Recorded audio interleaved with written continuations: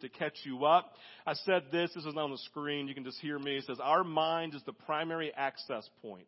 Your mind and my mind are the primary access point for the enemy's movement in our lives. So get a picture of that. Just go read Romans 7:21 through 24. That's that part where Paul talks about the things I want to do, I don't do. The things I don't want to do, those are the very things that I do. When I want to, in my mind, do the things of the Lord, I find the law of sin and death coming after me. Oh, what a wretched man I am. It's this picture, I feel like, for so many of us, of our own tension around our struggle with our minds. Second, I believe that we're under assault every day with lies from the enemy trying to keep us from the knowledge of Jesus in our lives. Some of you are like, amen, amen, and amen. I feel it every day. Third, and this is just a non-exhaustive list. Non-exhaustive is important because I'm going to name some things here that I believe the enemy hopes to exhaust your mind with to keep you from the knowledge. Basically, to distract you with these things, to keep you from engaging the beauty of the mind of Christ that's been given you. And these things can hold us down. Some of those things, again, is non-exhaustive. It's this: fear, lust, control, anxiety, despair, apathy, rejection, rebellion, busyness, comparison, isolation, anger. It's just a short list of the many things that we wrestle with in life. I have a feeling that some of you can attest to some of these things in your life. As you see these are signs. When you recognize them in your life, they are signs pointing you to a reality of not having been able to fully step into the mind of Christ, fully embrace the maturity that God has for you in engaging the mind of Christ. When we talk about the mind of Christ, we're literally saying you are a new creation, right? And that's the game changer in this. Number 4, you've been given the mind of Christ. We'll talk about that here in a second, but it's a beautiful reality for us. Looking at this verse, we'll look at the foundation verse of the series, 1 Corinthians 2, verse 16. I think it's on the screen for us. 1 Corinthians chapter 2, verse 16. For who has known the mind of the Lord so as to instruct him? But we have the mind of Christ. You have, if you are a follower of Jesus, you've been given the mind of Christ. We said last week that this is not some veiled statement with a hard to understand meaning that can only be deciphered by the spiritual and theological elite. No, Paul says what he means. If you are a follower of Christ, you've been given the mind of Jesus. Why? Because you in Christ are a new creation, we're told. You're a new creation. 1 Corinthians says we go down into death and then we're raised to a new life. We're clothed with Christ. We now have the fullness of Jesus in us. We have the mind of Christ. We've been given the mind of Christ. I encourage you to listen to last week's message to get the context.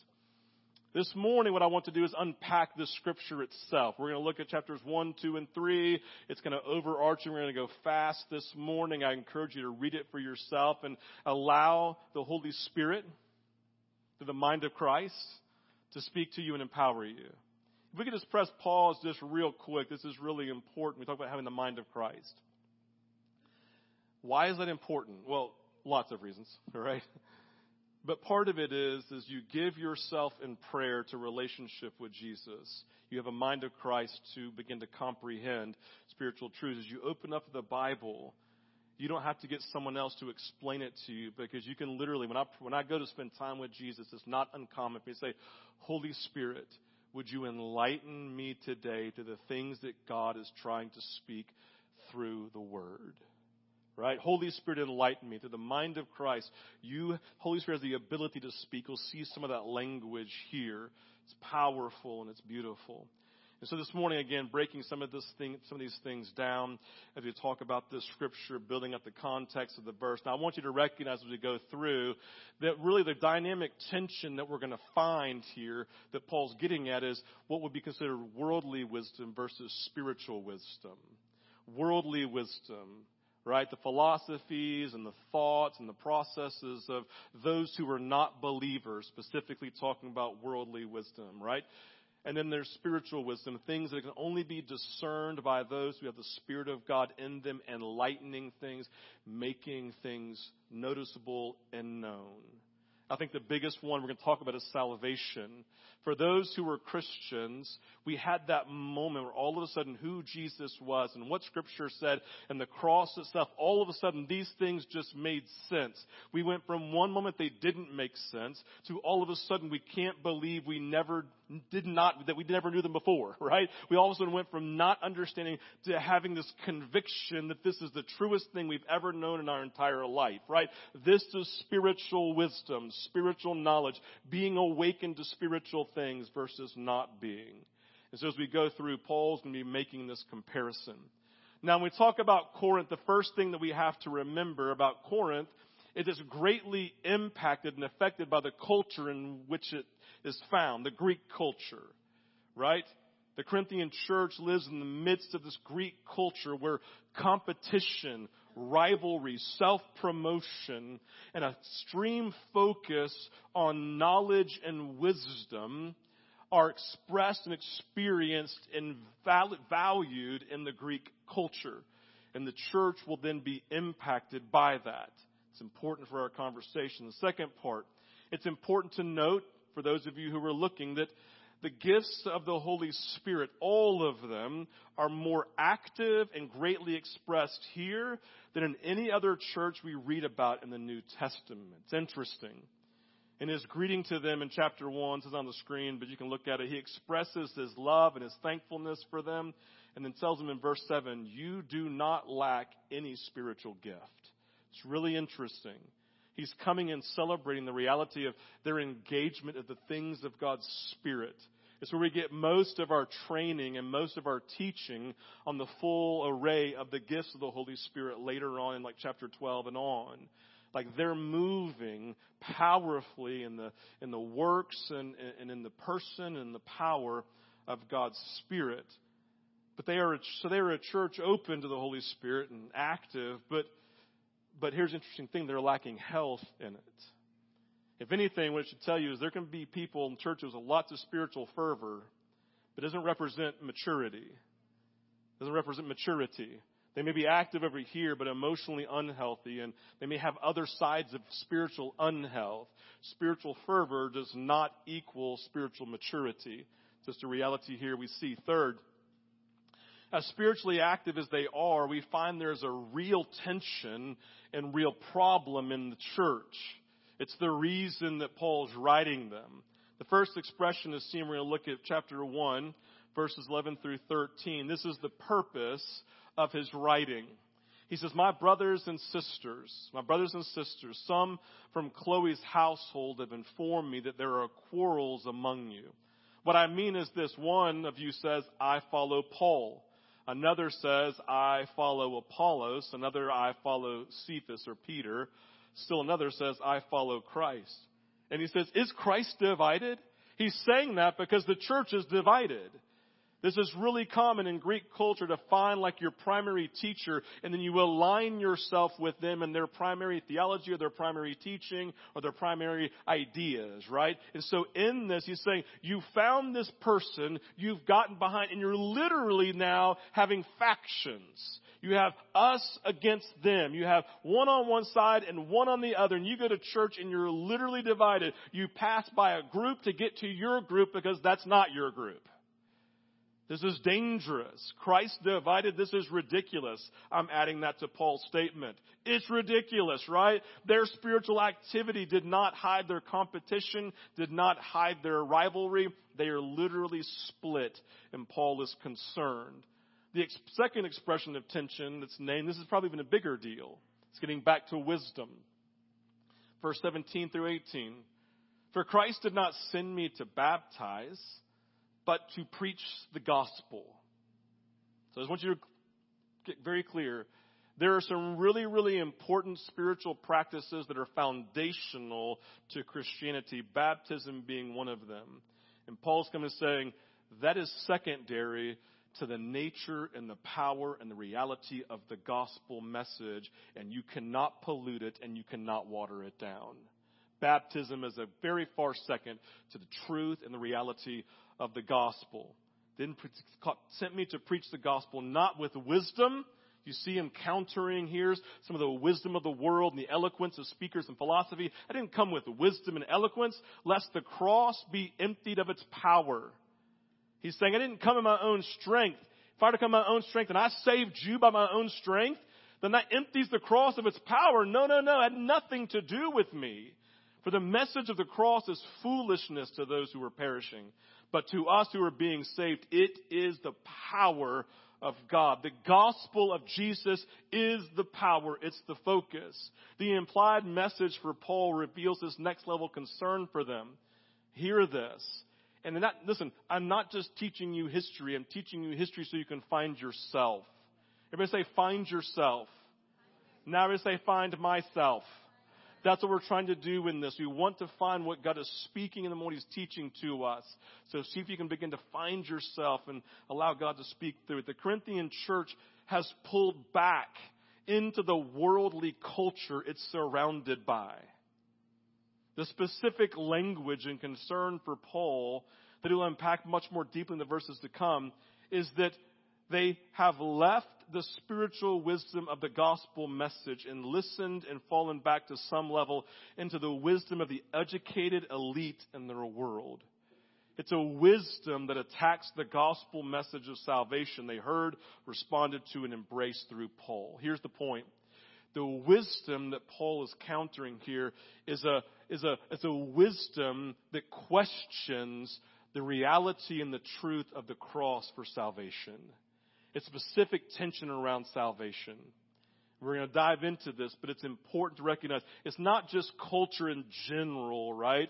It is embracing these cultural pieces that push back on the spiritual reality of the cross and of Jesus and our knowledge of God.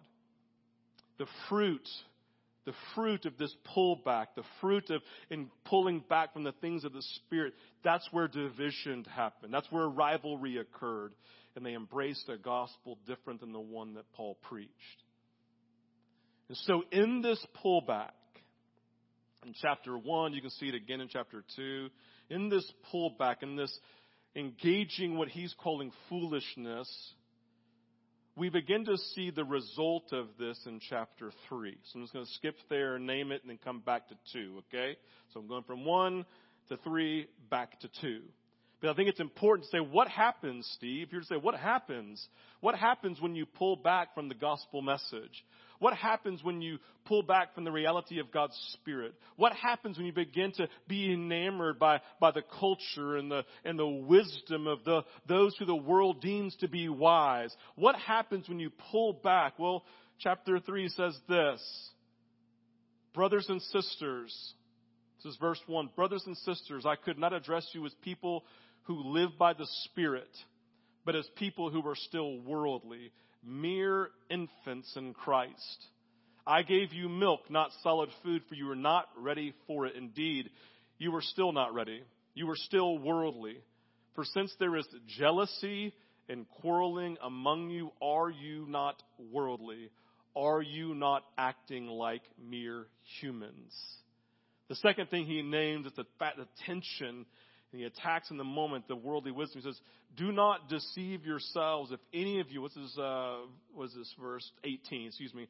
Do not deceive yourselves if any of you think you are wise by the standards of this age. You should become fools so that you may become wise. He's using that language because the world's calling them fools. He's saying that's true wisdom. For the wisdom of this world is foolishness in God's sight. They were good Christians. In fact, they are more spiritually energetic than most Christians that I know in the things that they're going after and even experiencing around the things of God's Spirit. They embraced the foolishness of the cross. They embraced the quote-unquote foolishness of salvation as we know it. But then they began to have their ears tickled by other people over here. They began to have conflict with someone who said something other than what they believed. And they began to, it wasn't like a complete, full drawback. They're still being spiritual people. They're still doing really spiritual things. They're probably still seeing people healed. They're still speaking in tongues all the time. They're still having interpretation of tongues. They're having the prophetic. How do I know it? Because he's teaching on it. He's teaching on it later in 1 Corinthians 12 through 17, right? He's teaching because they're practicing all of these things. It's very spiritually active. But they've lost the movement and the work of God's Spirit as a present reality that's convicting them every day. Do we find ourselves in this at all? So we find ourselves now turning to chapter 2. And Paul speaking. This is verse 12. What we have received, this is Paul's reminder. This is a focus leading us to the mind of Christ. What we have received is not the spirit of the world, but the Spirit who is from God, so that we may understand what God has freely given us. This is what we speak, not in words taught us by human wisdom, but in words taught by the Spirit, explaining spiritual realities with Spirit-taught words. The person without the Spirit does not accept the things that come from the Spirit of God, but considers them foolishness. This person cannot understand them because they are discerned through the Holy Spirit of God who now dwells in you. The person with the Spirit makes judgments about all things, but such a person is not subject to merely human judgments. For who has known the mind of the Lord so as to instruct him? And then he drops the bomb. But listen, spiritually minded people filled with God's Spirit, you have the mind of Christ. He's trying to awaken them. He's trying to challenge them. He's saying, you're over here in foolishness. Oh my gosh, you're wasting the gift of the mind of Christ in you. It's powerful and it's rich. Here's some of the takeaways I want to build in light of Paul's concern for them. Truths that he wants to tell them, and I think we could hear them too. Number one, he wants to speak to them to recognize the difference between the spirit of the world and the Spirit of God. Like all of you know, there are lots of voices in the world. And he wants us to discern what is the spirit of the world and what's the Spirit of God. The tension between these two is directly related to their understanding of Jesus, of salvation, the cross, and what it means to be in relationship with God. For the Greeks and their philosophers specific to this culture, salvation and connection to God was based off of reason and was attained through endless arguments of philosophy, debates, and striving. What I want you to hear is this.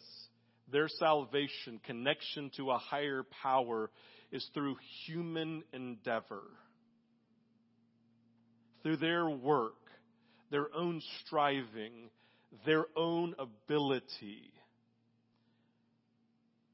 Now, with the Jewish Christians in the Corinthian church, they wouldn't have looked to Greek philosophers as much as they would look to the Jewish teachers of the law. That's kind of the language as you go through. They kind of turned to the teachers of the law who, again, viewed the cross as foolishness. They saw it as reprehensible. They would view salvation as something a person worked towards through just trying to obey all this whole thing of just man-made law that they had created. And that was gained only through being obedient to it. Again, in both, wisdom in both of these groups is expressed through intellectual knowledge and spirited debate. In fact, if you go back, I think it's like Acts 17 or whatever it is, I can't remember, but when Paul goes into Corinth, when he goes into Greece for the very first time, he literally goes to the Areopagus, the place of debate, and he says, "May I speak?" He engages their culture. He engages the means of communication. He engages this, right? He even speaks from different places and actually names some poets that they had read, just some non-Christian poets, right? And he's coming, he's using their style, but he comes with spiritual wisdom, right? He engaged their cultural understanding of expression, but he spoke the message of the gospel and the message of Jesus. In turn, the Spirit of God points to the work of Jesus on the cross, not human endeavor. It speaks to grace. You're saved by grace. The work of God, not by works, through faith, lest any of you boast that you made something happen in your own strength. He's trying to lead them from human endeavor to the grace available to all for salvation. The idea that you are pleasing to God because you're His child. There's no condemnation for you in Christ Jesus. You can't do anything to make God love you more. He already loves you fully and completely. It's foolishness to the world. It's all about human endeavor. Second, the Spirit of God alone teaches and enlightens in spiritual matters. The Spirit of God alone teaches and enlightens in spiritual matters. Verse 13, I'm just really quoting what it says. This is what we speak, not in words taught us by human wisdom, but in words taught by the Spirit, explaining spiritual realities with Spirit-taught words. The person without the Spirit does not accept the things that come from the Spirit of God, but considers them foolishness and cannot understand them because they are discerned only through the Spirit. For the Corinthian church, simply stated, in giving themselves to the wisdom of the world, they have literally repressed the work of God's Spirit. R.A. Torrey says this, and it'll be on the screen for you. It's a powerful quote. He says, "The Holy Spirit dwells in every child of God. In some, however, the Spirit dwells way back in their consciousness in the hidden sanctuary of their human spirit. The Spirit's not allowed to take possession as He desires of the whole man, spirit, soul, and body. Some, therefore, are not distinctly conscious of His indwelling, but He is there nonetheless." That really is a picture of what we're talking about here. They have repressed. They received gladly the message of the gospel, salvation through grace. And then as they got to a point, they began to listen to their voices and they began to pull back. Said, well, they're saying it's foolishness and this is crazy. And all of a sudden, where the Spirit of God was moving, they repressed and said, we don't really want to hear the voice of the Spirit anymore. We just want to hear the spirit of the world and the things that wise people and philosophers and teachers of the law were saying. It makes more sense to think salvation and pleasing God through human endeavor because that gives me control. I don't know if I can live without control. I'm not sure I can trust God to lead and to guide me and to have full control. They have turned their ears, their eyes away from God to listen and engage a voice from culture. Again, like I said earlier, it isn't wrong to listen to and be aware of what's going on. Culture itself is not sinful. It's not wrong to learn from different sources in the world. Like I said, Paul quotes the Greek poets, meaning he read them. But listen, there's a difference in learning about something and submitting myself to what I learn. Huge difference between learning something. Like, how did Paul know to go to the Areopagus and to use debate as a primary tool to share the gospel? Because he knew the culture. He had read their poets. He had walked through and seen the idol, the idol to the unknown God who he then proclaimed. He understood culture. He wasn't afraid of culture, but he never bowed down to it. He recognized it served Jesus. It was under the lordship of Jesus. And in his life, he pushed back from culture to make sure it's submitted to the Lord. And anything that pushed back against his knowledge of God, the gospel itself, he said, that is foolishness because this is godly spiritual wisdom. It's who we have to be. He's reminding them that they are spiritual beings. I don't know about you, but it can be very easy to forget that we are primarily first spiritual beings. Listen, who live in a world that is not our home forever. So why give ourselves primarily to things that are only temporary with our thoughts and with our heart and with our passions and not give them to the things that are eternal in nature? That's what he's getting at. The third piece, the person with the Spirit is the only one who understands the things of the Spirit. The person without the Spirit, verse 14, does not accept the things that come from the person without the Spirit does not accept the things that come from the Spirit of God, but considers them foolishness. That's common sense to me, and cannot understand them because they are discerned only through the Spirit. Only a person with the Spirit can understand the things of the Spirit. The person with the Spirit makes judgment about all things, but such a person is not subject to merely human judgments. Basically, what he's saying is, as it relates to conversations about salvation and about Jesus, you don't have to be subject to any thought or judgment of anyone over here in the world because they just don't understand who God is. You don't need to go listen to them talk about God and who God is and question God because they can't understand the things of the Spirit because they don't have the Spirit. For who has the mind of the Lord to instruct him? They don't, but we do. We do. In these verses, Paul is making it clear the very ones that Corinthians started listening to and submitting their thinking around salvation to don't have the capacity to understand the things of the Spirit. They can't understand the wisdom of the cross because only those whom God has enlightened through the Spirit can understand these things. Therefore, they can listen to them but should not be impacted by the judgments of non-spiritual people as it relates to the message of the gospel. Instead, as spiritual beings, they can understand spiritual matters because they have the mind of Christ. And this is super important in this. It does not mean that they are better than. This should not lead us to a spiritual arrogance or to some sort of arrogance as if we're better than. We're not better than. We're just uniquely empowered. And in that empowerment, we're actually empowered to be humble, to figure out, God, how do I, like Paul, then find a way to proclaim this message, the message of the gospel, in a way that they can understand. Guys, this is Kyle Morlock. Kyle, stand up. Any FSU fans in the house? He'll be first string tight end this year for the FSU, so y'all be praying. So seriously, right now I'm just going to pray for Kyle because I want him I want him to thrive in football because it's fun to watch friends thrive. Like I have to watch Sydney thrive in softball for UGA, go Dogs, right? But it's super fun to watch that, but it's even more fun to watch as they get to name Jesus, right, in the platform that God's given them. So here's the deal. We're going to pray for Kyle, but I'm going to talk about FSU real quick, okay? All right.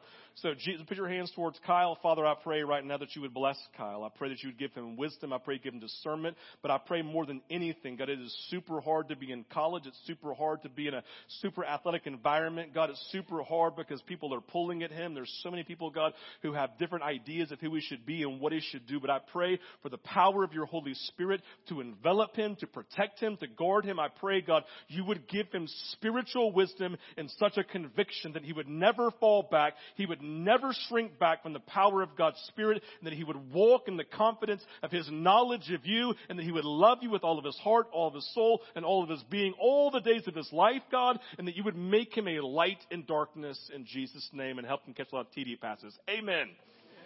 Now, you can sit down, Kyle. Thank you, brother. Now, speaking of FSU, I had a spiritual, I've told this story before.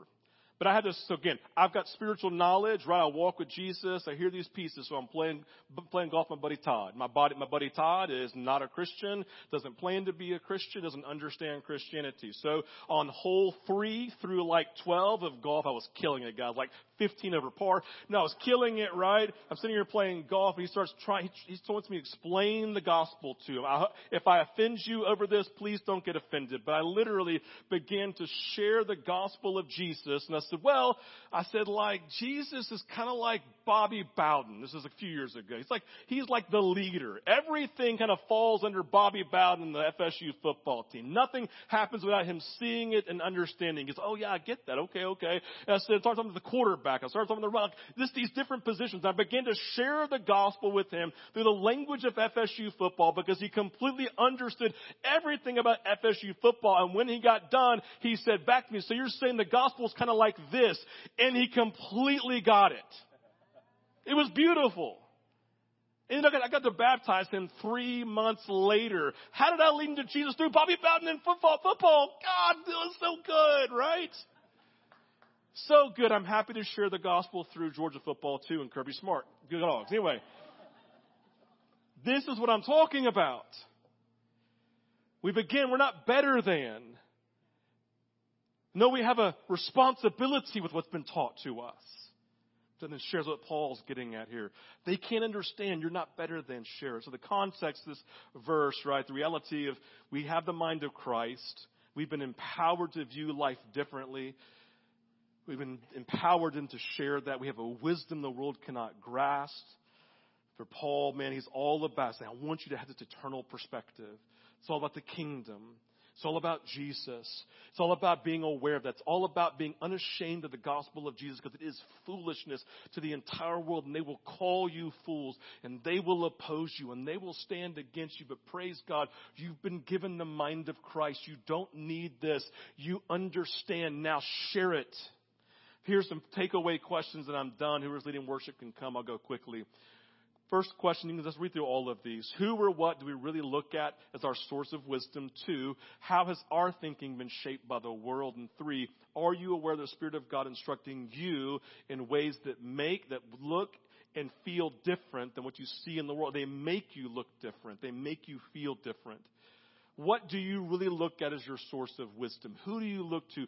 Who do you quote the most? Fox or CNN News? Is it some social media influencer, social media? Listen, you just quoting TikTok all day long? Is it a talking head on TV? Is it your teacher? Is it something in your world? Is it Jesus? Is it Scripture? Is it your time spent with Him? Second, how has your thinking been shaped by the world? Listen to all the voices shaping our thinking today around sensitive subjects. Who's the voice you're listening to around the unborn?